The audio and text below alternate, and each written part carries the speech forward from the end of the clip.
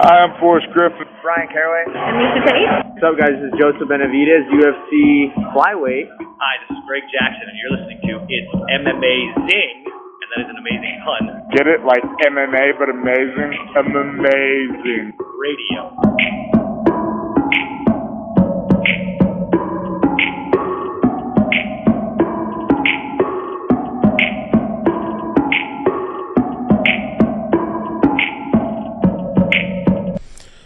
Welcome to It's Amazing Radio. I am your sore-throated host, Dr. Law. With me, as always, DJ Mark. So, also, returning after a 3-week absence, Mr. International himself, Mr. Worldwide. I know that hurt him deep. Lavender Gooms. I never want you to ever say that again because Pitbull sucks, but it is very happy to be back. I'm very happy to have returned, and I know that the first week I was gone, I heard somebody on this podcast shitting on the days I had curated. Was it just one of us, or both of us? No, it was mostly Mark. It was Mark. Okay, Mark, come on now. Because I definitely would have joined in. A lot of effort into these days, man. Come on, man. You don't make the days though, Mike. It's not your fault that you got, a week with bad days, bad holidays. But I'm gonna call it out when they're bad because that I can't remember what that week was, but it was particularly bad. There was nothing to celebrate on those days. Well, one thing I will tell you guys is that apparently the United States has days for everything, and I normally like to try to pick the irreverent days, if it's like chocolate eclair day, I feel that should be highlighted because who's ever talking about chocolate eclair day? All right, these days got to get their day in the sun, so I'm gonna pick the more off the beaten path days to highlight. Mike, question. I mean, I don't. It's not that I disagree with you that they are shitty days, but that's why I picked them. Mike, do you do the day we record, which is Monday, or do you do the day after, or do you just do whatever you can get out of either day? It depends, because if there are just truly boring and shitty days on the Monday, then I'll cheat and I'll go to the Tuesday, because that's why every so often I'll say when you guys are hearing this, which is normally Tuesday for most of our listening audience, that normally means that the days on Monday just absolutely blew chunks. I mean, I'm looking at what I see for Monday and what I see for Tuesday. If we're looking at the same place you look, Monday might be better. But go ahead. What do we got? Now, let me tell you something. And that is why I want to wish you, Mark, and you, Bobby, a happy National Bubble Wrap Day. All right. Me and Mike are on the same website. We're on the same website. I like that one. There's honestly, I thought you were going to say the other one because we can get a good How I Met Your Mother reference going, baby. I'm not really sure which one you're referring to. I'm talking about National Puzzle Day. We should open a bar. You know what we named the bar? No. What? Puzzles. Oh. And the people will ask, why is it called Puzzles? Why is it? That's the puzzle. Oh. Although I will say happy National Puzzle Day because my girlfriend actually loves doing puzzles, and they're actually very nice and enjoyable to do. You can get like the torture puzzles, which are just like one color. It's all a giant picture. It's just one color. You can't tell anything. You're just fitting the goddamn pieces together. Yeah, that sounds particularly horrible. I'll send her a link. We've done some 500-piece puzzles of not like just one color, and those aren't very fun to do. Those are really long. National Bubble Wrap Day, though, as a man who's now a cat owner, probably not the worst thing in the world, right? Cats like to get into the packaging and stuff, is my understanding, no? They do love getting into the packaging. I haven't really had any bubble wrap around dear old River, but fuck the cat. I love bubble wrap. Come on, man. You get like those like small to like mid-size bubble wraps, and then you just take it and you just like twist it in your hand and you get like that pop pop pop pop pop effect. Oh, it's amazing. Hell yeah. Any other days you want to make reference to? No, I think that's about it. The rest of the days aren't too great. Fair enough. All right, so there was no fights last weekend. There are some this weekend, but I mean, I don't need to tell you this is bad. The guy in the co-main event's telling you it's bad. Hanoi Tomoe Hanato Moicano, as he put it, Mark, nobody gives a shit about the Apex. Accurate. in general, and this card is not an exception. So, Are they going a pay-per-view the same weekend as the UFC as the Super Bowl now? Is that what's happening after this week? Or is there nothing as next week is not a pay-per-view either? So. No, next week's Jack Hermanson and Joe Pfeiffer. This one's not bad actually. Right? That's on the 10th, right? Yeah, it's got some stuff. It's got Feely and Ige, Armin Petrosian, Vieira, Brad Tavares. I mean, it's got stuff in the sense that I recognize names. Like, there's that. Max Griffin. All right. It's not good. What are you going to do? All right. So, yeah, there was no fights. One put on an event. Our guy Sexyama got finished in 2 minutes, Mark. Mm-hmm. In the mixed rules bout with Nikki Holtzkin, which we were talking about it on Friday. We're like, seems like a bad idea if the kickboxing is going first. It was. Do you know what the rule actually was too? Because I didn't really look it up until after the fight. No. The first 2 rounds were kickboxing. It's like they didn't want this guy to even have a chance to get out of it. You know? Yeah, does Chatri hate Japanese people? What is that rule set? Mike, how you gonna put Sexyama in a kickboxing match?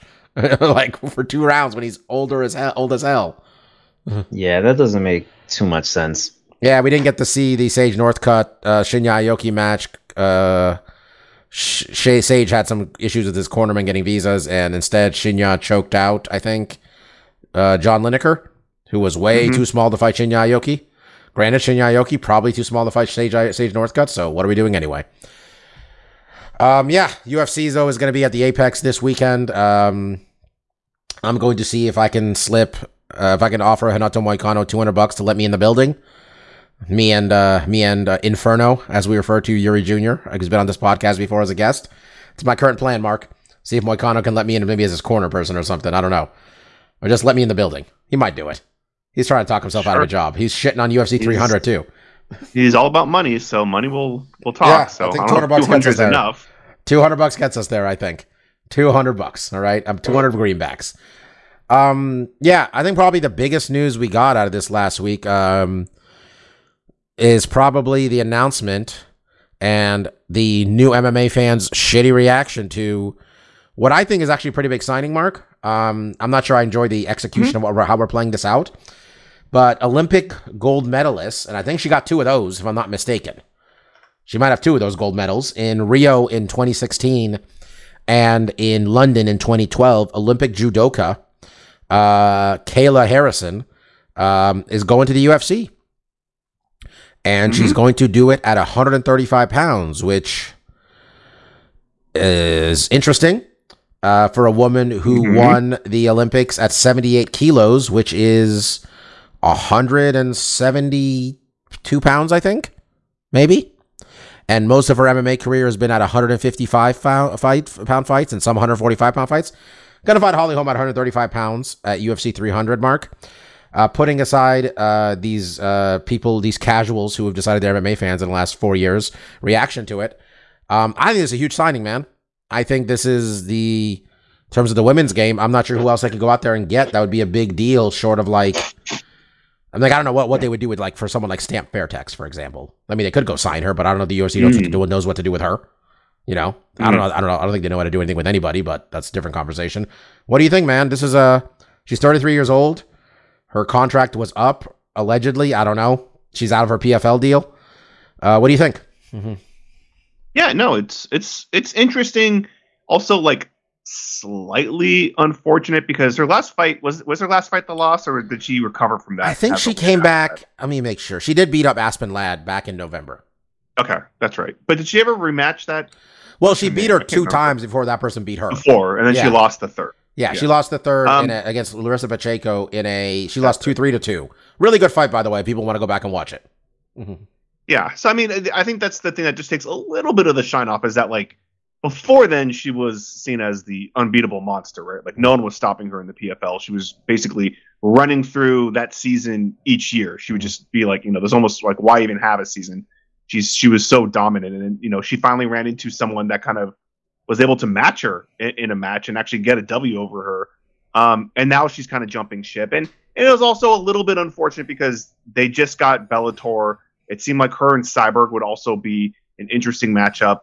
And again, someone in that weight class that could kind of maybe challenge her. Because I think that's been the biggest hurdle is that, she's fighting at 55 or sometimes at 45. And like you saw in the UFC, those aren't really talent-rich divisions with just a lot of people in them. It's not saying like, the athletes there aren't good. It's just we haven't got a lot of exposure. There hasn't been a ton of high-profile women athletes in those divisions to kind of test her. So it was kind of interesting to see things to start formulating potentially around her in the PFL with some of the signings they had.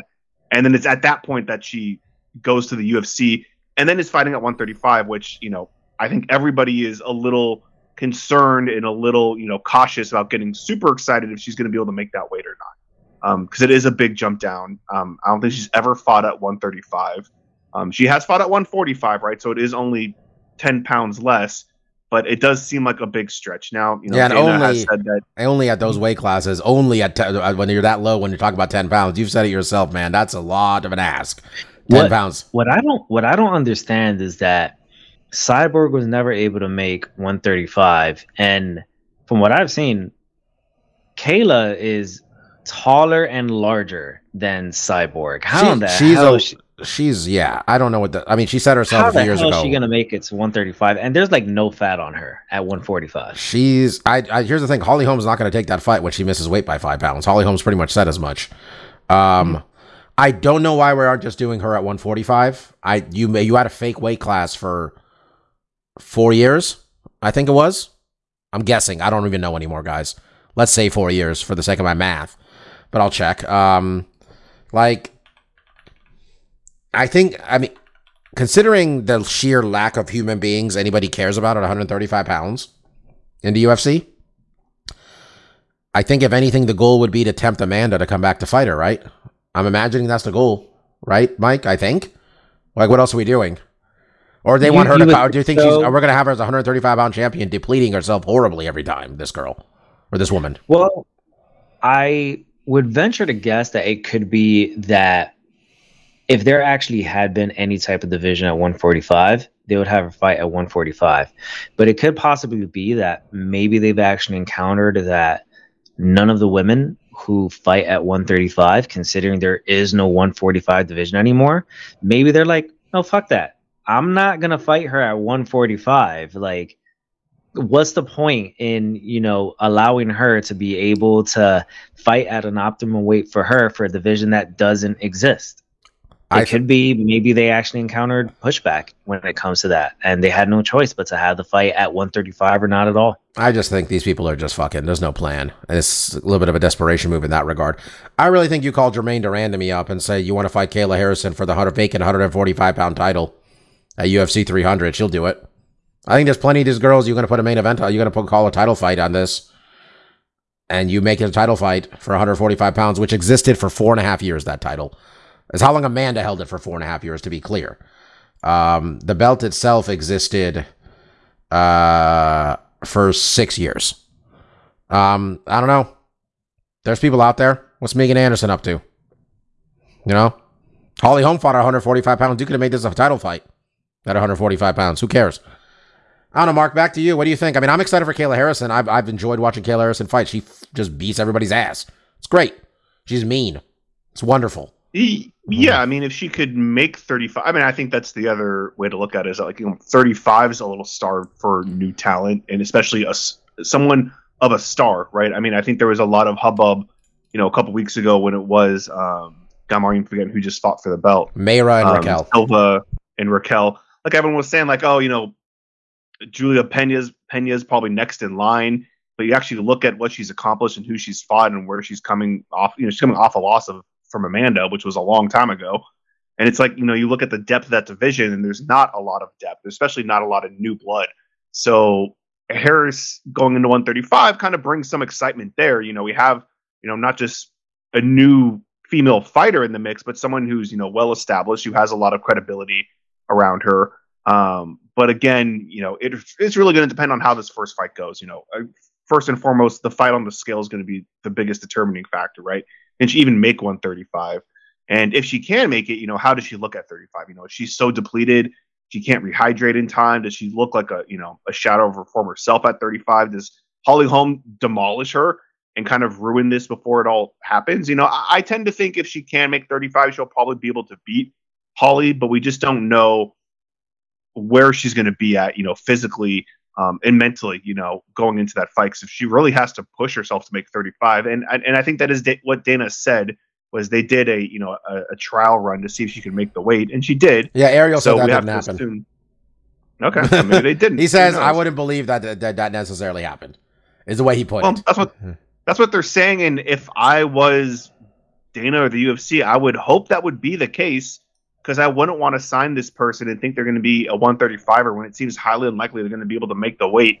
And if they are just kind of hoping like, well, she'll come in close and Holly will just take the fight, like we learned today, Holly was on Ariel's show. She said she wouldn't take the fight, that, making the weight is part of the sport, which it absolutely is. It's part of being professional is to make that weight.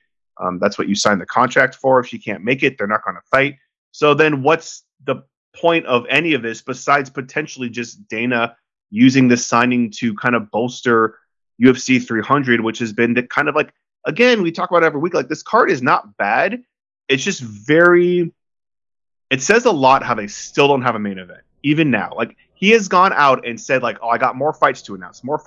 And they still have not booked that main event, because it's what we talk about every week. They don't have a plan for the main event. They have a lot of ideas, but they can't book any. You know what's sad? The division's never been this. This sport's never had this much talent either. Like the pay-per-view before it, fuck it, you could main event with that. No problem. Sean Strickland, Cheeto Vera, fine. Oh, sorry, Sean O'Malley, Cheeto Vera, main event with that. Cool. Why not? Connor and Chandler, fuck it, main event with that. Cool. Why not? Main event with Alex Volkanovski versus Ilya Topuria. Cool. Why not? Main event with Charles Oliveira, if they did Charles Oliveira on Islam, if Islam could fight. Do that. They have all this talent. They have plenty of people. They just don't disagree. I don't think they could do anything from 170 and lower be the main event. I think you could do Sean O'Malley. I don't think it would be 300 worthy for a lot of What does that mean? That's the thing. They did this to themselves, man. They did it to themselves with this bullshit about 300. Like, Mike, do you give a fuck? Are they going to charge more money for this pay-per-view? Is that what it is? Is that why I'm supposed to care what's on this one?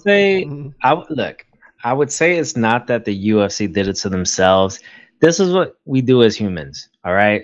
It's a big seminal number, all right? Everyone does this, all right? When you turn 21, it's supposed to be a big birthday. When you turn 30, it's supposed to be a big birthday. 40 and so on. It's 300. It's the culmination of 300 at least numbered events.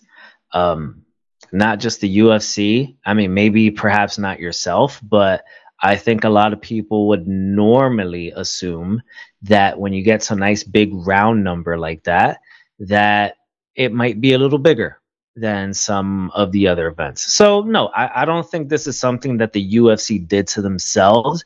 I think this is just something that naturally we would expect. I mean, even if it shouldn't be the case. This guy literally said, you guys can't even wrap your head about how great the UFC 300 main event's going to be. He said that 3 days ago. Right. Look, I'm excited for UFC 300, honestly, because every fight, including this one that they just announced, anybody who thinks like, oh, how are you going to put Holly Holm doesn't deserve to be on UFC 300? Fucking stupid if those words come out of your mouth. Let me be very clear about that, okay? You're fucking stupid if those words come out of your mouth. Go read a little bit, all right?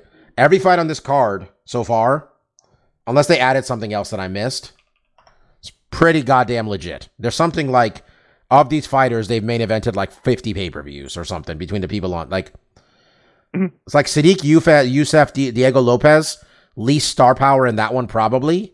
That or the Jessica Andrade, Mariana Rodriguez one, but I'm really excited for Diego Lopez. Diego Lopez is a really exciting fighter, Mark.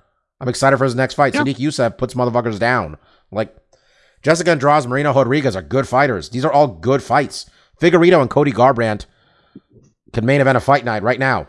Like, Oliveira and Sarukian's great. Yuri and Alex. I mean, they don't have the cherry on top. Because UFC 200 was what, John Jones versus Daniel Cormier before John pissed hot, right? Mm-hmm. And then they shoehorned in Anderson Silva against Daniel Cormier, right? You got that in there still. This is pretty good, man. This is pretty good. Granted, I don't know why they didn't just put Conor McGregor on this, and they haven't officially said he's not, to be honest. Should be Conor McGregor and Michael Chandler. The fact that Conor McGregor is not main eventing is kind of weird, if I'm being honest. Then again, they couldn't get Conor McGregor to do UFC 200 last time. They fucked that up themselves. So, I don't know. I think I'm excited for it. It's a good card, Mark. I just don't know if they want a main event at this point. You have who you have in the company, and you don't plan ahead. And if you main event with the two Chinese women, Bei Weili and Yan, okay. If you call up Leon and Bilal, okay. But I think that is very much robbing Peter to pay Paul in that one, because they do clearly want to go to England in a couple months after that, and they have a 30,000 seat arena. They probably want Leon to main event that in. But I don't know. We got two Chinese fighters. We spent the last decade trying to build up China, and we're not sending the two Chinese fighters to fight in China. So they don't plan ahead at all. And here we are, right? You said it yourself. Well, yeah. I mean, but that's the thing, though, right? Is I understand, you could say, well, it's 300. It's just a number, right? It's just like any other number. Why does this one have to be special, right? And to Mike's point, it's just it is just human nature. It is a tentpole event because it's a bicentennial type of thing. It doesn't have. We don't hit hundreds very often, right? So it should be a big event. And you're a fight promoter. This is what you do. This is your whole game. Is you basically cornered the market. You illegally fucked over laws. Yeah. Yes, to make sure that you can have all the talent. I don't think it's unrealistic when you have that you should be able to say, hey, we're going to put on the biggest fucking event ever and then pull it off, right? And they knew 300 was coming. They could have planned this shit out better, and they didn't, right? They because they have to spread themselves so thin. There's so many fight cards. There's so many pay-per-views. And again, we talked about, and we'll talk about it coming up, $299, I think is a fantastic, that seems like 300. Switch those cards around, because there's every fight on 299. I'm that's every fight on 299 is a fucking banger. And the one that I didn't care about was the one that Mr. Campshaw was that's the fight I'm most excited about, right? Yeah. So it's every fight on that. I'm there for the prelims. Fantastic. We talked about it, bro. I was I'm here for Peter Yan and Song Yadong. That's what I'm here for. It's a prelim. I mean, top to bottom, it's a fantastic card. And again, 300 is also a very, very good card. I think it is. They're trying to do their best to hit 300. I think it just says a lot that week after week, Dana's keeps kind of moving the needle. I got more fights to announce. It's never the main event because they've been straggling to get that thing figured out. He also you could see him changing based on how whatever they're planning is going. He's I never said it was going to be like that. Then does this week. He's you motherfuckers can't even wrap your mind. It will blow your simple mind how great this fucking main event's going to be.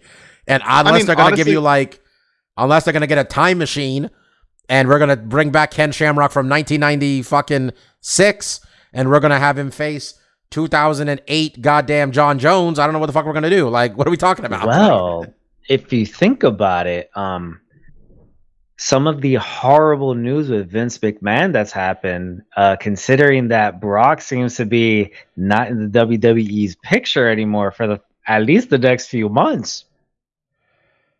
I mean, Dana White said it's not Brock. Brock's 45 years old is what he said. Yeah, Mark Coleman fought at UFC 100 at 45. What the hell does that mean? I mean, Stipe's 43, 42, and we're holding up a whole division for John Jones to fight his old ass. But I think end of the day, there needs to be 3 titles, and I think we'll probably get 3 titles, maybe, but it is going to be one of these titles is a fake one they made up, the BMF title. And this should easily have been, they should have planned this out a long time ago. They should have figured out what's going on with heavyweight. This should be for the heavyweight title. That's the biggest fight they could ever make is their heavyweight title fight. I mean, if they were really smart, they would have kept Francis around and we'd have, something really to, be excited about. But they should at least. Do you know what's wild, Mark? These people have somewhat convinced us all, right? That only they have figured out how to promote MMA. Okay? That's it. And it's just because they're good at it. It's not because of the way they've structured contracts such in this market. No, just 4 guys in Vegas, huh? Hunter Campbell, Dana White, Mick Maynard, Sean Shelby. That's it. That's who's figured out MMA. Let's not forget that these people could not produce George St. Pierre versus Anderson Silva. Could not produce Anderson Silva versus John Jones. Could not produce John Jones versus Francis Ngannou. Okay? Do you know what held up all these fights, guys? Yeah, money. Someone in those equations wanted a lot of money. They couldn't produce TJ Dillashaw versus Demetrius Johnson because Demetrius Johnson had the audacity to want 7 figures to prove that he is a man who was your greatest champion ever on paper. Had the audacity to ask for 7 figures while you're printing money. The most profitable fight organization in human history. Right? That's them. But to be fair, in that case, I would say the numbers didn't match up for them because I don't think DJ was bringing in those numbers. Man, if they're making $30 million a pay-per-view or whatever they're making, DJ can get $1 million out of that. Right? Yeah. But I mean, that's the thing is like any of these guys, and when I was saying like, oh, there's someone in those equations that wanted a lot of money, it's really like their fair stake of the money, considering how much they bring in and considering what we've seen in other familiar sports like boxing, right? Canelo's going to sell 800,000 pay-per-views and make $50 million. Like, what are we talking about? Mm-hmm. Like, exactly. What the company does not need to take 85%, but what do we have to live in a world where you make 85%? Whatever. Back to how horrible everybody is in this sport. This is where we ended up anyway. Holly Holm, people said Holly Holm isn't UFC 300 worthy. Again, if you think that much that way, you're an idiot. Let me just say that right now. All right? You're an idiot. Simple as that.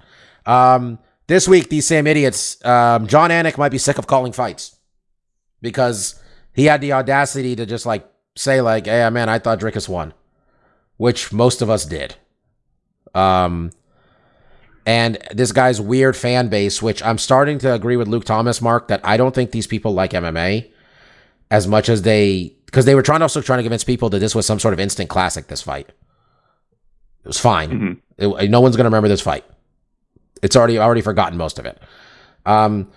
These people just this is where they ended up because this became the sport for them where they had a bunch of fucking weirdos who suppose no one's asking you to be a person and be a reasonable adult. You get to just follow these morons that say the dumbest shit possible, like Sean Strickland. Here we are. Please don't bully John Anik out of this sport. He's the only one on the pay-per-view broadcast that don't make me want to jump off a bridge at this point, Mark. And all he's doing is telling me facts. That's all he's doing, telling me what is like the bare bones of what's happening. Reading the ads. That's what he's there for, bro. The hardest job. He had to tell Dominic Cruz a cut in the first round doesn't impact judging in the fifth round. He had to get that man back on the straight and narrow. Like, let's not bully John Anik out of the sport, huh? What do you guys think, huh? Maybe we keep him around? Because if not, it's going to be DC calling fights by himself. Mm-hmm.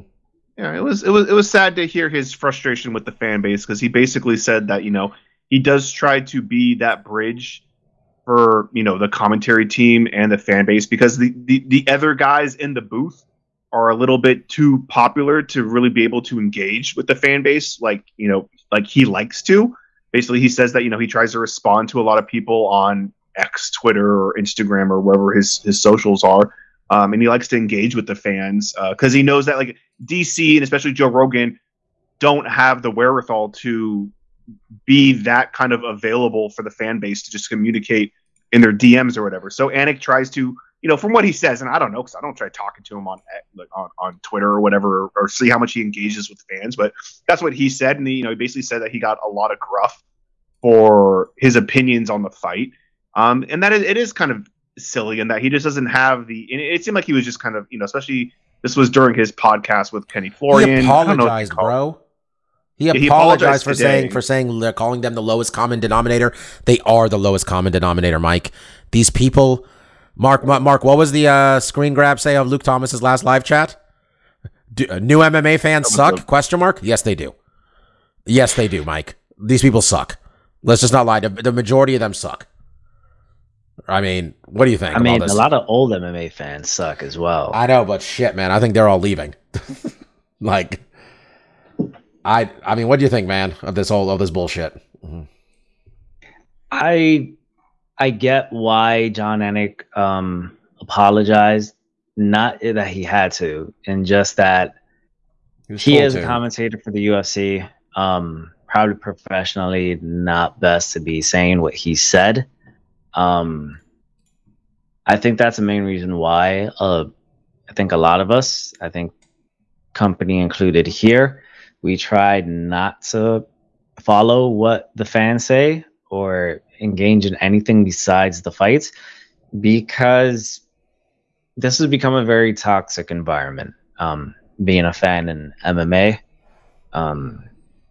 Yeah. And it's not that surprising, which I guess kind of sucks as well, that you do have to contend with a lot of idiots. And I don't want to call them reprehensible, but they have some shitty beliefs. I mean, I think we've already done that. I think a fair amount of the people who follow this sport just don't seem to have any conscience. Go touch some grass, people. Go touch some grass. What does that mean? Go outside. I've never heard that before. Go to the real world a little bit, man. Go walk around a little bit. Go touch some grass. You never heard trying to say I thought you were trying to say go bend over or something, like bend over and touch some grass and have something to put in your butt or something. I mean, the Vince McMahon stuff's really got to you this week, huh? By the way, if you want to ruin your day, you all know the story. If you really want to ruin your day, go ahead and read that fucking full complaint, man, about this monster. Just read it. And I'm going to again recommend the podcast Behind the Bastards. I was recommending it to Mike earlier today. I really enjoyed that one. Mark, I told you about this podcast before, have I? I don't think so. They do long form, like multi-episode podcasts about horrible people in history. But it's like normally the host has got like a comedian making jokes here or there along the way. So they try to keep the horribleness as lighthearted as possible. Like I was listening to the Kissinger series about Henry Kissinger.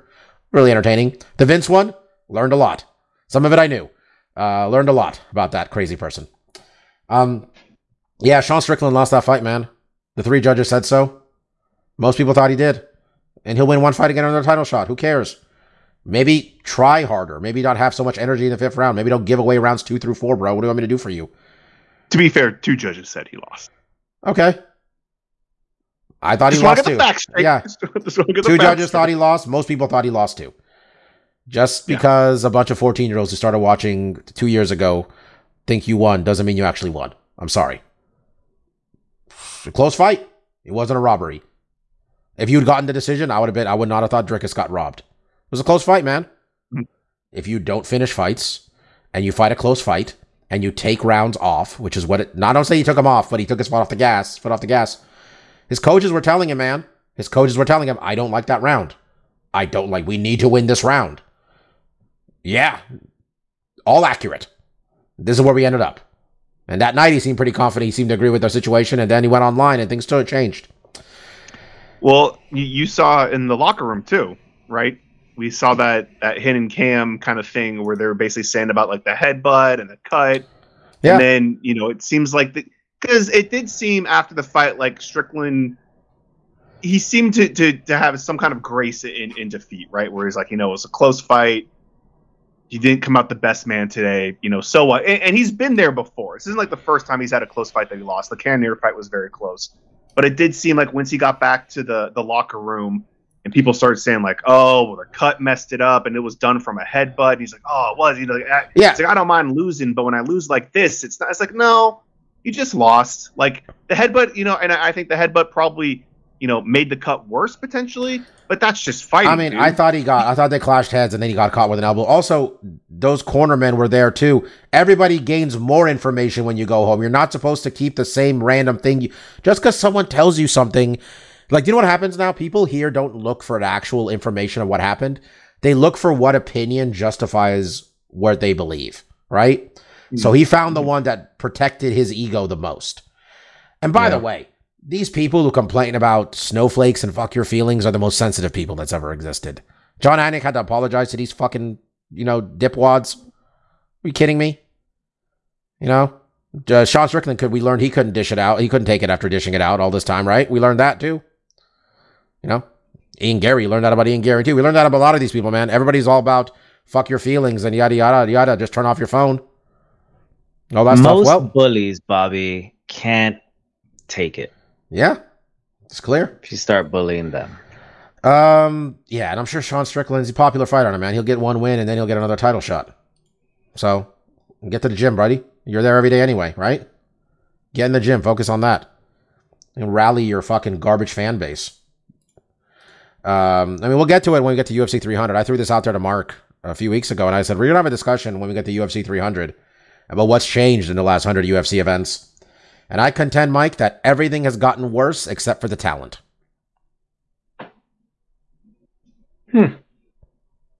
Honestly believe that. Every single thing. You're trying to think of something that's gotten better. Doesn't exist. This also coincides with them selling the company right on UFC 205. Just putting that out there. Damn, has it really almost been 100 events? Wow. Right. I think the Connor in New York was the last event before they sold the company. So, anyway, Let's pick some fights, and then we got a fun top five list, and then we're gonna do stuff we like, and let's keep this train rolling, baby.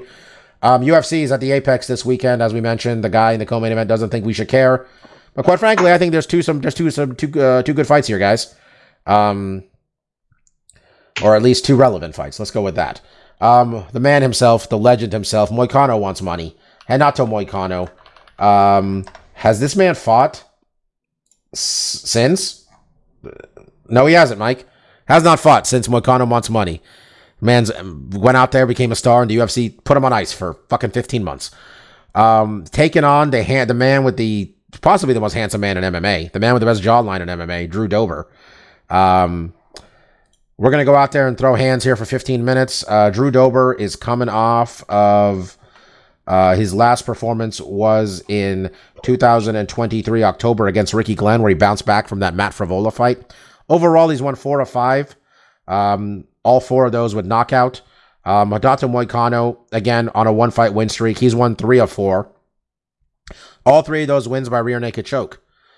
So if you can bet on Drew Dober by KO or Moicano by submission, the double bet is looking good. Betting odds for this one, I've now lost them, but see if I have them back up. I believe it's a close one. Mike, do you have it? I do. Okay. I forget. We are a BetMGM podcast. We right? are. Yes, we are. So, Moicano is a -140 favorite, so Drew Dober's +115 underdog. Well, let me tell you, Mike, not only does Moicano want money, I want money. And I threw a 5er or a 10er on Moicano last weekend because I forgot that the card wasn't last weekend. So I'm going to roll with my boy, man. Renato Moicano coming in -140. I think this is a tough fight. I think the betting odds here are pretty accurate, Marcus. Go to you next.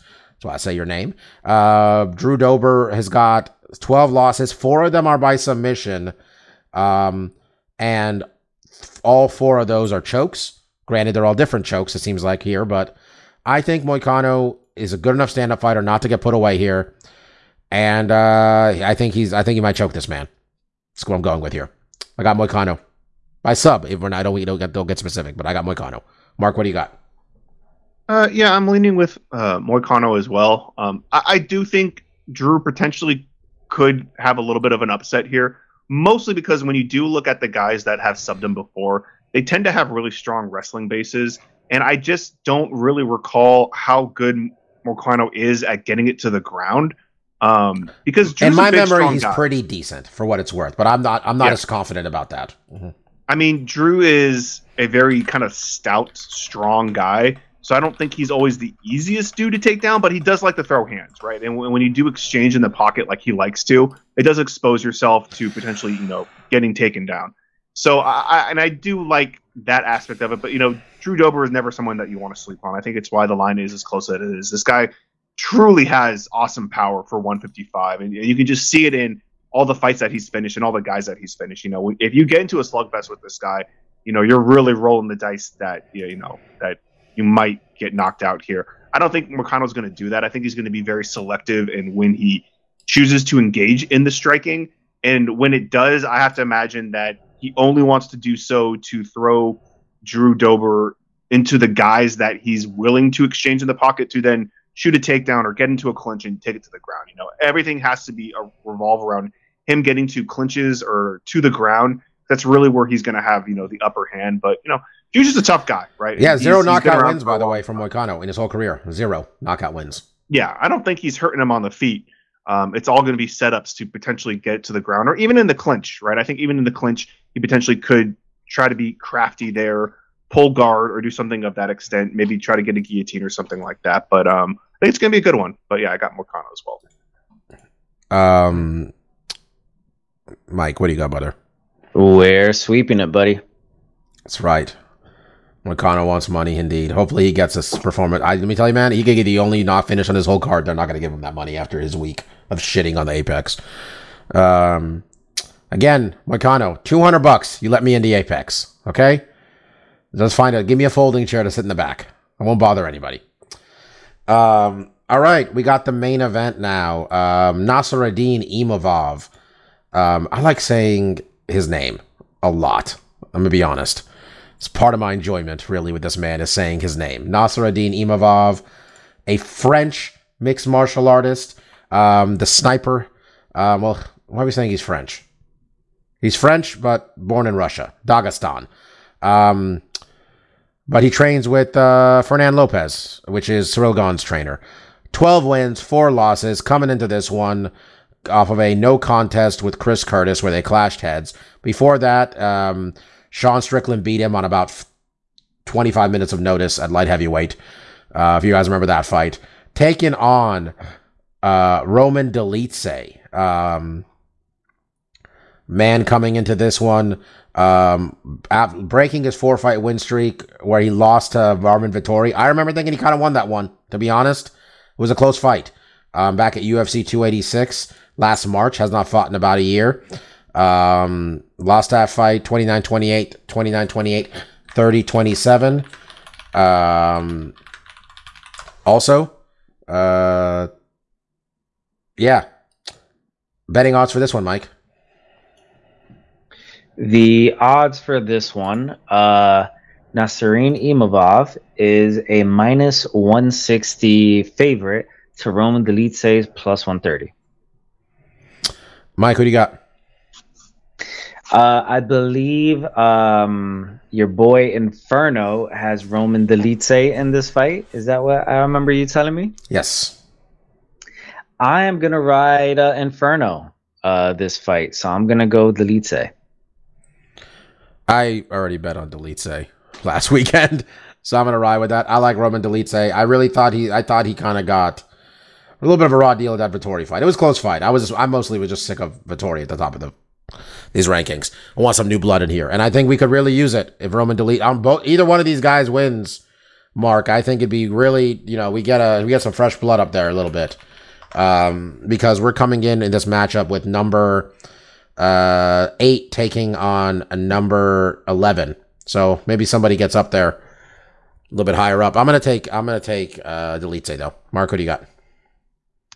Yeah, I was going with Dolidze too. I don't have much of a horse in this race. I think this is a bullshit main event. I could really give two shits about either of these guys, to be completely honest. And this is their chance to really make me eat my words, but I don't remember watching these guys fight. See, or enjoying. They're not making you eat your words because it can't be done, because they did not promote these fighters well enough to be in a main event, and I totally agree with you. It's not about how good they are. It's not whether they sell a fucking. The eating my words is if I watch this fight and it's entertaining, or I see something fun in this fight, or it's worth our while, or one of these guys, does turn out to be, something in the division. But it's as of right now, these are just two guys that, they both had a couple fights with guys that I've seen, Chris Curtis and Marvin, but I couldn't pick these guys out of a lineup. So I'm really just looking at the records and being I like what Roman's done. A loss to Marvin isn't too bad. A head clash against Curtis is what it is. Him losing to Strickland at 205 was kind of a weird short notice thing anyway. So it's just it's really hard to just looking at it on paper to ascertain really who I like more in this, or who's going to, potentially have, longevity in this division. But so I'm just pulling a name out of the hat, and I like the guy that's only lost 2 fights. And you tell me that, his fight with Marvin was close too. All right, sounds good to me. So there you go. I think they should promote Dolidze's personal life a bit more. I think that would make him a bigger star, and I don't want to get into that right now. But if you want some fun, go ahead and Google around what's going on with Roman Dolidze's personal life. All right, the rest of this card, it's not good. We'd be picking it if it was good. The only other thing interesting that's of any interest at all to me is the fact that somehow Molly McCann's been relegated to the prelims of this shit. I don't know. Do you think the Barstool guys are going to be there, Mike? Maybe they will. I mean, a trip to Vegas. I mean, they might be there anyway for the Super Bowl the next week. They're staying an entire week, maybe. Muslim Salikov is an interesting fighter, but he's also 40 years old, so what are you going to do? This card's not good. It's the week before the Super Bowl. There's nothing on TV. Mark, I think it'd be a good time for a pay-per-view. I'm no expert, but there's nothing on TV at all. At all. Would be a good time for a pay-per-view. I don't know. They can just they have this schedule, right? They just got to. Do you not think they it's had a week wild off too. that they don't have a pay-per-view in Vegas while the fucking Super Bowl is in Vegas? Does anybody else think it's fucking strange? Like, am I missing something here? What are we doing? There's so many people there who could be going. They could show so many random celebrities that are at the fucking fights the night before the Super Bowl, right? That's not this week. That's next weekend. I know, right? they're not doing next week. They're in the Apex. Why? Right, so they're still in Vegas, but No, why not just push to? Is 298 in Vegas, or are they on the road for that one? They're in. I forgot where. Okay. What number is it? 298. Yeah, it's Vulcan. I want to say Los Iliad, Angeles. and Anaheim. Oh. Okay, it's like that's not even that far. I don't even know what the fuck I don't understand anymore what we're doing. But whatever. I don't know. They're the experts. 4 guys in Vegas have mastered fight promotion. Yeah, the rest of this card's bad. Be a good time for PFL to put a card on, but I think we're still a couple weeks away from the PFL show, right? When's the I think paper? that's late. So yeah. Is that in February? It's like late. Yeah, there we go. It's like February 20 something. February 24th. Yeah. There you go. I will be watching. I'm excited for that one, actually. The winner of the main event, they both expect to fight Francis, which if it's Ryan Bader, I like Ryan Bader, but that's it. The other guys, I mean, Francis is way bigger than Ryan Bader. Anyway, let's have some fun, man. So we're going to put a pin in the MMA portion, though there might be some MMA talk in this next thing. Our top 5 list this week. The top 5 events that you have attended, and event is meant in a very broad sense. A ticket-going experience might be a good description too, right, guys? Anything you bought a ticket for and showed up, be it comedy, be it be it MMA, be it boxing, be it soccer, football, whatever you went to, whatever did it for you. Hell, if you went to the movies one time and it was really cool, put it in there. Like when we we went to the Simpsons movie. And then we stayed to the credits to see Kid Presentable's brother's name in the credits and cheered. And then other people actually were wondering, is there a post-credit scene? We said, no, we're just waiting for his brother to be there. Is to show up on the screen. That was it. All right. I'm going to go last because I said this and you guys came up with the list. I'm going to go with our reigning champion because why not? Okay. So we'll just run through each of ours. No, let's go. We'll round robin. Oh, not round robin. Snake. We'll go back and forth. We'll rotate. One at a time. Yeah, one at a time. Also, just and your none reasoning. Of these are ranked. None of these are ranked. Yeah, of course. So I'm not starting with like number 5. So the first one I will mention happened last year. Well, I guess now 2 years ago. So October of 2022. I haven't gone to many playoff games of any type in my life, mainly because I really didn't go to too many sporting events as a kid or teenager.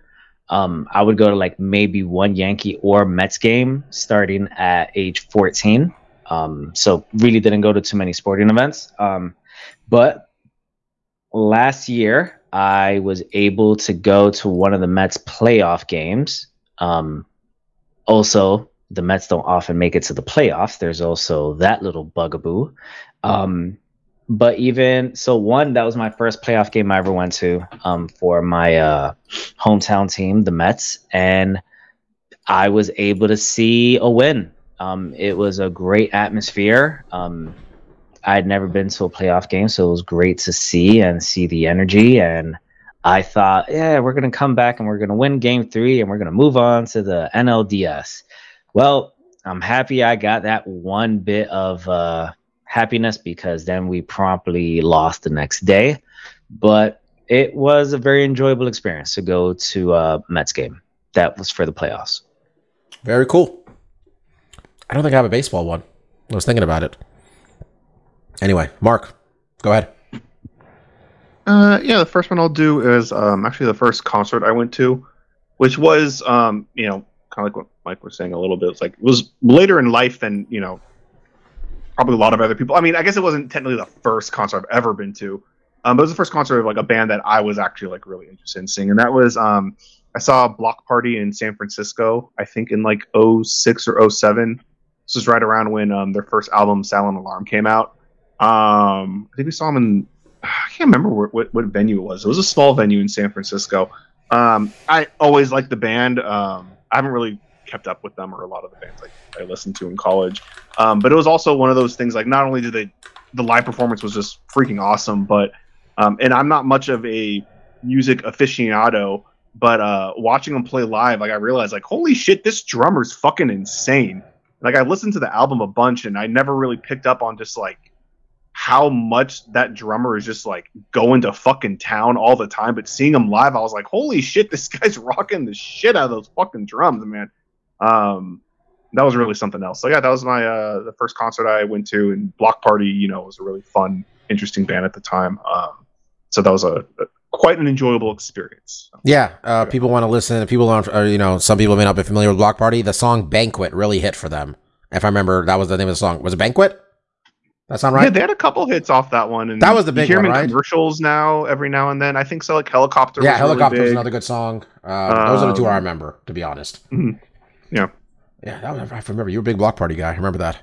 All right, I'm going to go and lead off. And mine are not even maybe my top favorite. I mean, I'm calling it top 5. I'm probably gonna remember something as usual after the show and be like, "Oh man, I should have said that." All of mine are kind of based on. It's kind of based on because I went with my friends, mostly with these two who are on the podcast. A lot of these guys, ones are with them. And I'm just going to throw a random wrestling one out there first. And that was when Mike, myself, and our friends Drew and Phil attended Double or Nothing 2021. I forgot the year already, Mike. 21 or 20? 22. 22, I think. I think it was 22. Double or Nothing 2022. Let me making sure right now. Yeah, Hangman and CM Punk. And it was a lot of fun. We had a lot of fun that week in general, those few days. We've all been to Vegas enough times, all of us, that like we don't really even go to the Strip unless we are specifically going to something because we're mostly just hunting food. Vegas has a lot of good food, by the way. And now that I have an office in Vegas now, and I've really come to appreciate more of that city, to be honest. So the whole card was actually really good, but the thing that stuck out to me, and Mike probably remembers, is what was called the Anarchy in the Arena match. And I don't know how to describe this besides a 10-man match where everybody was just all over the fucking arena. And the announcer literally grabbed the microphone and he said, "Ladies and gentlemen, shit's about to hit the fan." That's the exact words he said. And it was just chaos. We couldn't sit down. And they kept playing, Mark, you'd appreciate this. They kept playing Wild Thing, which is John Moxley's music, through the match because it was an homage because New Jack had died not that long before that, I think. But remember how New Jack used to wrestle? Old wrestler named New Jack used to wrestle, and they would have kept playing his music through the match. Mm-hmm. So that they said, "Hey, let's just keep playing Wild Thing for like the first like 10 or so minutes of the match at least." And then somebody hit one like electrical equipment and the music went out. They tried to do it like that. That was really cool. And it was just a chaotic match. And then at the end, like Eddie Kingston covered it. I know Mike hates Eddie Kingston, but I'm never going to forget this image, Mike, of Eddie Kingston walking out the back, covered in blood, holding a gas can with him, like he's going to light someone on fire. And I'm like, oh my God. Oh my God. Oh my God. It was a lot of fun, man. And we all went together and it was a real blast. And then CM Punk's whole relationship with the company ended. But it's fine. Before that, really good time. That was my first one. Mike, what do you got? Mm-hmm. Yeah, fuck Eddie Kingston. So considering this is an MMA podcast, I had to put at least one MMA event on here. And for me, it was my first UFC event, one I went to with Bobby and a few other people, including Mark. That was UFC 126, Anderson Silva versus Vitor Belfort. First time in Las Vegas, and the event was great. I think that may have been the first time I learned that everything is always better when you bet on it. Mm-hmm. Meaning, every fight takes on a whole new significance. I don't think I would remember Jake Ellenberger as fondly as I do if it wasn't for the fact he was able to eke out that victory that kept that parlay going. And also, John Jones fought Ryan Bader and had a good fight, and Vitor had his front kick. Yeah, I guess those are good reasons as well. But more importantly, as we've talked about ad nauseum on this podcast before, we won money at that event, so that's always nice. Mike and I hugging each other, jumping up and down because we each won like $300 is a seminal memory for us, quite frankly. Mark was there too, by the way, Mike. You could have mentioned that. Just saying. Oh shit, Mark, you were there. My bad. It was. I think we all won money on that parlay too. That was great. We collectively all made some combination of Anderson Silva, Forrest Griffin, John Jones, and other people. That was also the event where after they said Rashad Evans tore his knee, you're going to fight for the world title in 6 weeks against Shogun Rua to John Jones. Anyway, Mark, your next one. Yeah, kind of going off the same kind of mindset. The first MMA event I went to was the first one we were sanctioned in California, and that was the first Strikeforce event in San Jose. It was special because it was the first one. Hard to believe now, especially if you're a newer fan, but MMA was outlawed in many states by the Athletic Commission, and the only way that you could see it in California was to watch it on an Indian reservation, which I didn't have the opportunity to. A lot of those fights were down south in the LA area, or in central California, so I was able to make it out there. But once it did get legalized, and they were putting on this big event in San Jose, I definitely wanted to make it out there, and I talked to my dad. He was interested in watching, so yeah, we went out there and we saw the first Strikeforce event, and the event itself was fine. It was unfortunate we ran a little late and we missed Nate Diaz's fight, which I knew of Nate, but I'd never seen him fight at that point, so it was a little disappointing to see to miss that. But and the rest of the card kind of is what it is. Josh Thompson lost to an unknown Clay Guida then. And then Frank Shamrock demolished. What's the Gracie's name? That Cesar Gracie, who had never had a fight before in his life. He got that was a quick one. Yeah. So it's not like the event itself was super super memorable for the fights that were there, but it was just the first. It was the first sanctioned MMA fight in California, and it was the beginning of Strikeforce, which became a staple for the Bay Area and the mixed martial arts community, and it built a lot of stars. And unfortunately, with its demise, so has a lot of the live events, in this area in general, because the UFC just doesn't come around here much. And once Strikeforce, stopped showing up, we get a Bellator every now and then. A lot of times those were in Fresno and such, but that was the first one that was kind of in our backyard, so it was fun to go to. So yeah, there exists Scotty Cokes trying to keep it live MMA in the Bay Area for a really long time. I don't know why I thought the other one you went to was the first. You were going to say, you said first event in California. I don't know why I thought it was the Anderson and Nate Marquardt one you went to with your pops. I don't know why I thought this was before that then, right? That one I think I went with an ex. Oh, I thought you went with your dad. I don't think so. I think he only went to the Strikeforce one. Ah, gotcha. Well, fuck it. We're doing MMA ones. I'm going to knock out UFC 100, and I always forget the number. 189, which was the one and only and definitely last time Mark and I will see Conor McGregor fight live. We paid a good amount of money to sit in one of the last row on the sideline still. The side back you want to be against the wall. Back up against the wall.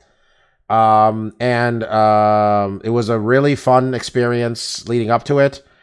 Robbie Lawler faced Rory McDonald in the co-main event. It was maybe the best fight I've ever seen, right up there with Dan Henderson versus Shogun Rua. Fights also take on a good fight takes on a heightened value to you when you're there too. It's like part of the atmosphere. And I thought that was going to be the peak of the night, but when Conor McGregor won, that arena was, I don't know if they were all Irish, but a lot of those people were from Ireland, and I've never seen so much beer fly in the air when he won that fight. We talked about it ad nauseum in the show. They climbed on the slot machines. Where the fuck is Aldo? Where the fuck is Aldo? There's only one Conor McGregor. It was a fucking blast, man. There's a lot of shit with Conor, and we've gone through a lot as fan base of this sport. His ascent remains one of the coolest things ever, Mark, and the fact that we were able to go to one of the big ones, to me, is still like, we've got Sinead O'Connor, rest in peace, doing her thing, and the other cat singing for Chad Mendez getting booed. It's wild. It was a really cool event to go to. And our friend Phil was there. Stefan Kid Presentable was there too. And it was our friend Phil's birthday around that day too, I remember correctly too. So paid like 300 and some odd bucks to sit in the last row there. Still a lot of fun though. Mike, what's your next one? My next one came actually its 10-year anniversary is coming up in less than a week on February 1st. February 1st of 2014. Our old alma mater, Syracuse University, had just recently moved into the Atlantic Coast Conference. And this was the first basketball season where we weren't in the Big East. And something that was made a big deal about was going to be Syracuse's first game against Duke in what used to be called the Carrier Dome. And our friend Sal and I, we bought season tickets for Syracuse basketball just so that we can have Duke Syracuse tickets. And we seriously considered selling our tickets. We had a thought in our head. All right, if this price that we can get for these tickets gets to the point where it's about like 5x our money, we're selling these tickets. And sorry, my mic started falling on me. And quite frankly, I have never been happier that the price only got to 3x, and Sal decided, screw it, let me just go up there to watch this game. That's not enough money. And what we got treated to was one of, I think, the greatest games in Syracuse basketball history. It was a overtime game, back and forth. Syracuse ended up winning 91-89. At the time, it was a record amount of people at the Carrier Dome for a basketball game at 35,446. And I am so happy I was able to go to that game, and also very happy to be able to experience that with our friend Sal. Real quick, we got some breaking news from 7 hours ago, really, but it's breaking news, especially to me and Mike, because, like me, Mike's a homeless cat. Okay? We talking about comedy? Not anymore, we're not. Brendan Schaub is retired from comedy, ladies and gentlemen. What you talking about? He's retiring. We're out here, we're at Chang's trying to get orders out, Mike, and Brendan Schaub is retiring from comedy, he said. And doing what? I don't know. Who cares? Well, I just wanted to say Chang's, and Bappa's gone, man. No more for Bappa. Okay. I mean, he's probably still doing his podcast. I mean, anyway, Mark, sorry, it's your turn. I read that and I was like, oh man, what a day. There's a picture of a cat. There's a picture of cat. Someone photoshopped a cat over Bush's mission accomplished speech. All right, Mark, it's your turn. Go ahead, buddy. That's fucked up. Yeah, for this one. I don't know about any of that stuff. I saw he's not a very good stand-up. Yeah, this next one, not a MMA event, but something that we did in Vegas. This was Bob, it was called Life is Beautiful, right? Okay, is this completely derailed? Mike can't even fucking mute himself, except Bobby's muted now, so he can't hear what Bobby's saying. But Life is Beautiful, you're correct. Sorry, Mike's fine. Okay, thank you. Mike, hit your mute for the love of God. Go ahead, buddy. Life is Beautiful. So yeah, Life is Beautiful was it was a 2 or 3 day music festival. It was 2 when we went. Las Vegas. I think it's 3 now. Okay, so it's 2 days. Yeah, and the main reason why I bring it up is we got to see Jurassic 5. I was a big Jurassic 5 fan when I was in high school. And by the time I was of age to kind of seek out any of these kind of like live performances, they were long, disbanded or just weren't active anymore. So, when I found out that they were going to be touring again and they're going to be at this festival and we were interested in going, it just seemed perfect. So I finally got an opportunity to see them live and they were fantastic. It was a band that I've listened to for decades. Getting to see them live was a real treat that, probably won't happen again. I don't think those guys are doing anything now. They're kind of, even then when we saw them like over 10 years ago or whatever, it was kind of past their heyday. They're not really making new music anymore. So it was a real treat to see them. We also saw Haim, which I had just become a fan of. And again, that was another thing, like watching them perform live. I learned that the bassist makes like the stupidest, craziest faces when she's playing the bass, and it's become like a big meme. And now people have like blown up her face and has it as like one of those big cardboard cutouts when she performs. And we also saw Donald Glover too, and that was really fun. So we've seen Donald before in the Bay, but it was fun seeing him at that festival too. So yeah, life was beautiful. So Mark knows where I'm going almost. Yeah, I was gonna say the first time we saw Donald Glover perform. The first time we saw him perform was right when the album Camp came out, which is the one with Bonfire, Heartbeat. Easily at the time was his biggest commercial success. Since then, the man became a goddamn superstar. I mean, he already was a star, but like he became a superstar with This Is America, Atlanta, all that stuff. I've seen Donald Glover perform live, I think, more than any other musician. Mark, I think you might be with me on that because I've seen him perform almost every time with you that I've gone. All but one, I think. I've seen him like 3-4 times. And at least a few of them with you. I love Gambino, man. And that was so much fun. And my only regret is Danny Brown was the opening act, and we did not see Danny Brown or wasn't paying attention. We did see Danny Brown at Life is Beautiful. Yeah, I was going to say, I definitely see Danny Brown at Life is Beautiful with his DJ who had AIM sounds coming off of his keyboard. What the fuck was going on there? Shout out Danny Brown. I'm a big Childish Gambino fan. I'm a big Donald Glover fan, quite frankly, in general. Hashtag Donald for Spider-Man. There's still time. But I'm going to probably check out this show of his, which, did it drop yet or is it about to drop? I think it's this week. I'm going to try. I mean, Mr. and Mrs. Smith, I saw the movie. It was pretty entertaining, honestly, back in the day. I kind of would have been more excited if it was Phoebe, I forgot, Walden? Mrs. Fleabag herself. Yeah, Fleabag lady. Phoebe Waldorf something. Sorry.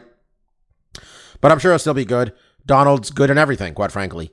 And I always joke that whenever I'm on a plane, if the plane movie system has The Martian, I'm going to watch The Martian. And then 2 hours into The Martian, Gambino shows up with math to save the day. And I always just go, hey, it's Gambino. It's almost like remember he's in this movie randomly.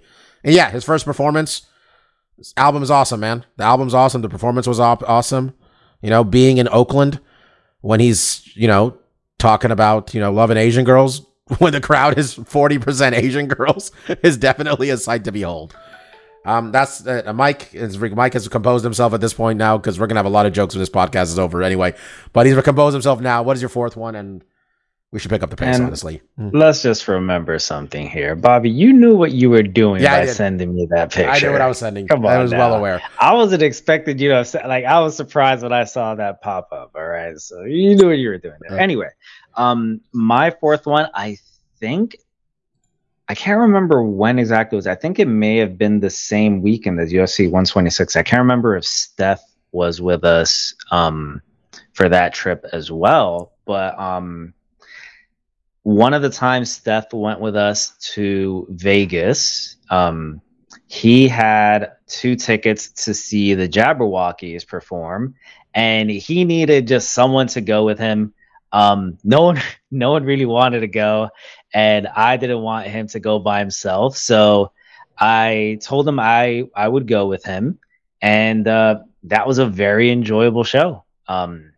I obviously knew about the Jabberwockies from America's Best Dance Crew. So it was interesting to see what a full, hour-long performance would be like. And it was entertaining from start to finish. And I'm not surprised that over a decade later, I think they're still doing a residency over in Vegas. So that was a very enjoyable experience. And shout out to Kid Presentable for allowing me to experience that. I believe that was not the same trip, but I do remember you doing that and going with him. You guys had a blast. I wonder if it was the cursed trip. Might have been that one. I don't think it was the cursed trip. I don't think it was, but I can't remember. All right. Now keeping it going here, Marcus, yours. Yeah, we'll keep this one short. The last fight one I have on here was, I believe it's UFC 139. This was the San Jose card with Henderson and Shogun. And then co-mained with Vanderlei and Kung Lee. And again, I think the card, those 2 fights in particular were just, have always been, somewhat at the top of my list of just like some of the best UFC fights in general, let alone ones that we've attended.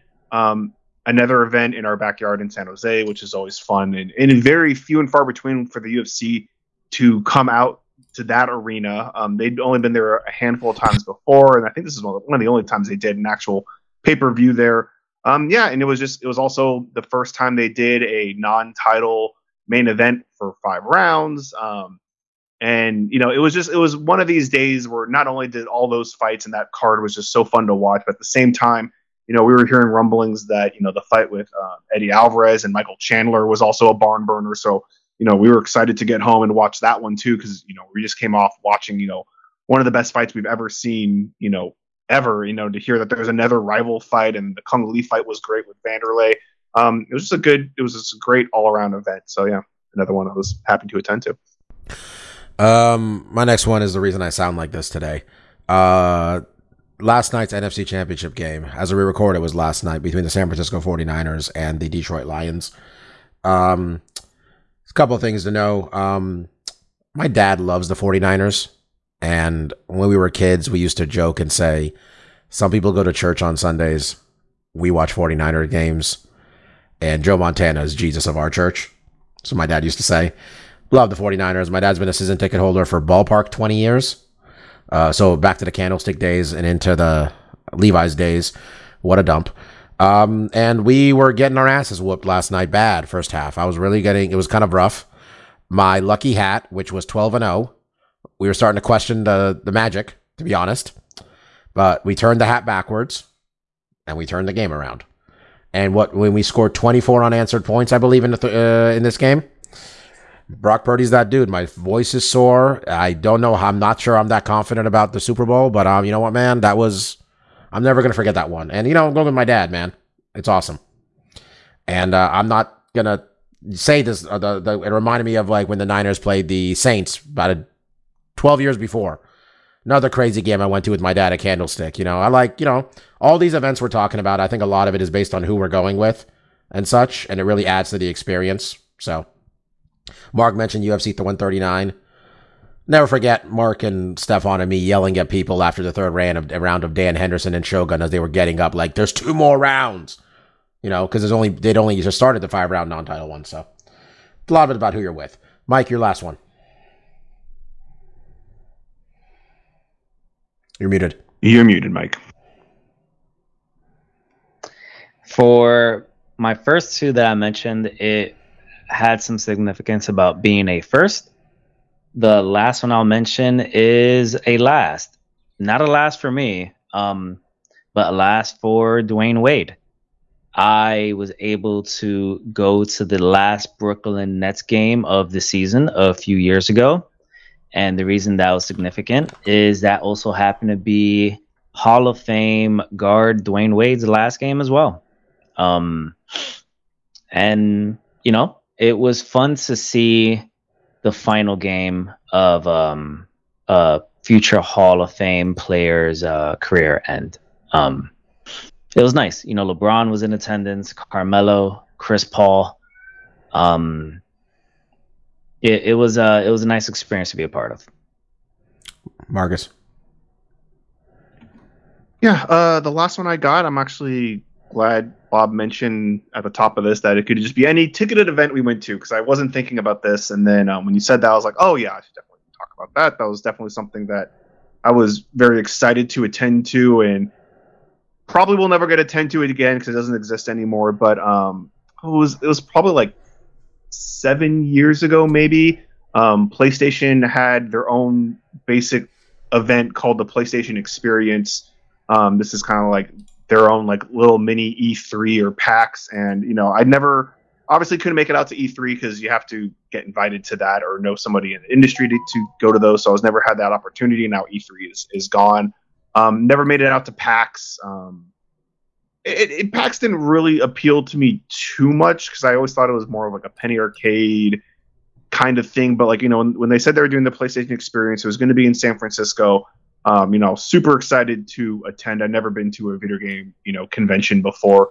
And kind of the opposite of what you guys said. It was one of the only events where I went by myself. I don't know if I asked anyone else and no one else was interested. I really didn't care. This was, and I actually really enjoyed going by myself because I didn't have to worry about having someone there that maybe like wasn't as interested. I could just do whatever I wanted, right? I was free reign to go and look and wait in line to play whatever game I wanted to play, or just wander around at my own leisure. I didn't have to worry about kind of like entertaining somebody else that might not be as interested in this stuff. And while I was there, I got to meet a lot of online personalities I'm a big fan of. Maximilian Dude, I had been watching for a few years. He hasn't quite gotten as big as he is now. I was able to meet him. I met a couple of the guys that were at Game Trailers then, that then formed into Easy Allies. And then also it was one of these random times that like I made a random friend. We were both, Sony actually had kind of like their own little conference they wanted to do before the event actually started, where they were going to show stuff, and it was really exciting to actually show gameplay for Final Fantasy VII Remake, which I was so excited about. But I was sitting next to this random guy, and he was reading Inhumans on his tablet, and I just started talking to him, and it's like, oh, we had a bunch of stuff in common. Lo and behold, who would have thought, going to a video game convention? But that was kind of fun, and I still talk to him every now and then on PSN or whatever.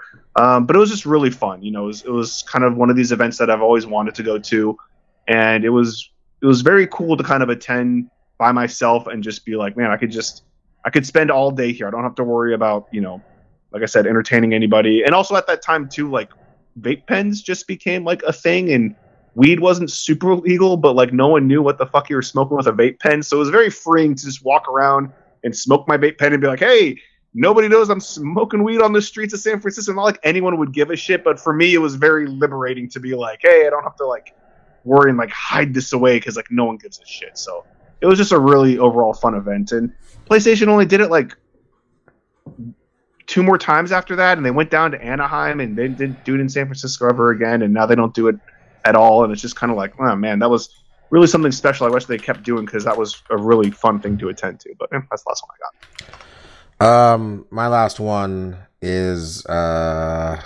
Hamilton. Saw Hamilton. It was in San Francisco too, so it's not like it wasn't the original one. It's, it's chill out here. But I loved it. It was so good, man. I don't know if I don't think, Mark, you ever went, right? Did you? But it's on. I think it's on Disney Plus. Worth your time for sure. Mike, you ever go? I never went. I only watched it on Disney Plus, and then I just listened the shit out of the soundtrack. So I loved it, man. It was incredible. I remember getting in the lottery to getting in the line to buy virtual line to buy tickets. I was like number 110,000 or some shit.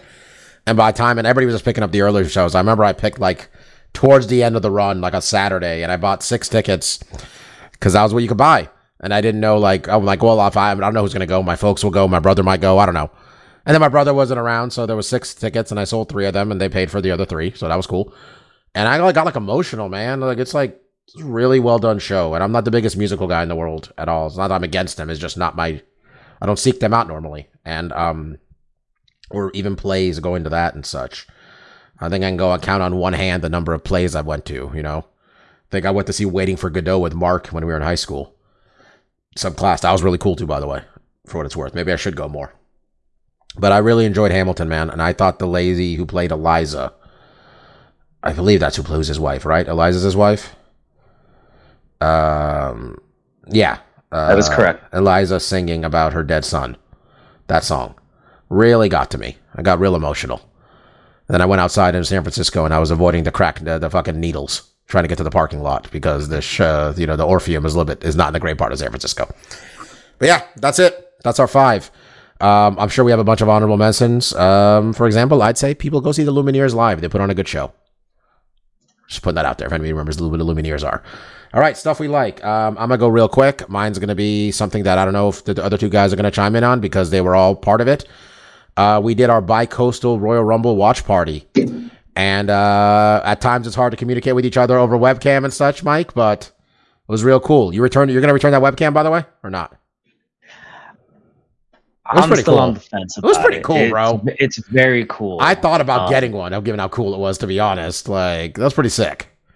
My man bought a real expensive webcam just for this. So we got on webcam. Mike had people over at his house. I had people at my house, Mark included, and his wife. And his wife was there, and our friend Drew and his fiance, and Steph was there. And we all throw $10 each into some numbers. We all had 3 numbers for each Rumble, and it was winner take all. And then my girlfriend won again, like she did last year.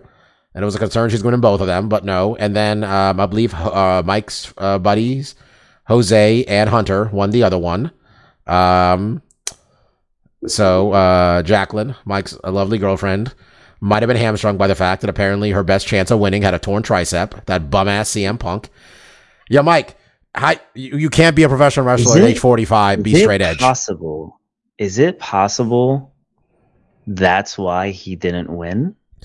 I don't know. Did they call an audible? Because he's like, oh, my old ass, my triceps, oh. And Triple H was like, get his ass over the fucking ropes. Fuck that guy. That's why I never liked him. I think that's why he didn't win that last part. That's the only part you needed. Him and his weird nipples. I just want to say you can be straight edge all you want, but if you want to be a 45-year-old professional wrestler, you got to get on some tren or some testosterone or some shit, man, because this man's suffering injury after he broke his foot diving into a crowd at AEW. Like, come on now. That was a lot of fun, though. I hope you guys had fun, too. I know, we all ate a bunch of food. Good times. And that was it for me. I like the Rumble, man. The Rumble is... The match itself is kind of ho-hum a lot of times, but if you have numbers, you people to root for, it's kind of fun. And Stephon got a bunch of bullshit people, which was funny, despite his efforts not to. So, you got Pat McAfee was the best part of the men's Rumble, straight up. Straight up, best part of the men's Rumble was Pat McAfee. Not sure if he wanted to get in or not. That's it for me. Mike, what do you got?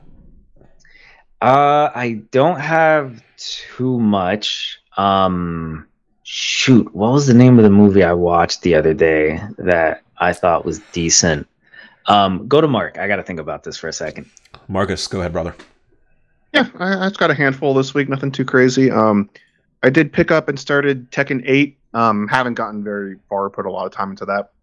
But I am enjoying it. I've always enjoyed the Tekken series. I would say that Tekken is the one fighting game series where I tend to like the vast majority of the roster. I just think most of the fighters that they've created for those fighting games are just unique or fun or interesting. There's only a handful that kind of I don't really jive with. There was also a new season of Queer Eye on Netflix. Always loved watching that show ever since they started the Netflix version. The season was no different. It's a short season, only 6 episodes, which was kind of nice. We blew through them pretty quick. And then the last thing I want to mention is there is a PlayStation State of Play on Wednesday. They announced that they're going to be showing more of Rise of the Ronin and Stellar Blade, which are 2 PlayStation exclusive games. And I think there's a lot of rumors that they're going to show the Silent Hill 2 remake, maybe some more of the Metal Gear Solid 3 remake as well.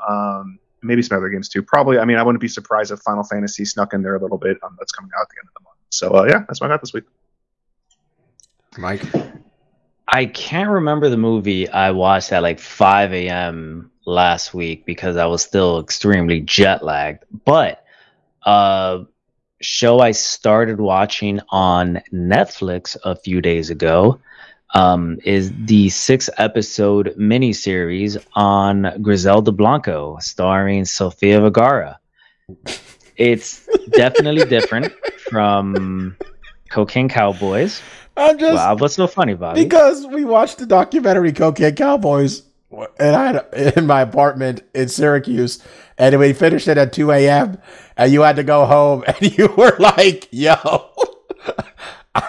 We weren't sober. Mike's like, yo, I'm not going outside. Griselda Blanco gonna come get me. Mike had nightmares about this old fucking Colombian woman. I still remember specifically that first semester of law school. We were struggling a little bit, and we always made jokes about, well, if this law school thing don't work out, we could sling rock. And we watched that documentary, Cocaine Cowboys, and we were both like, this law school thing better work out because we can't go sling rock. Griselda might be out there to get us. There's grandmas coming for us. Sorry, go ahead.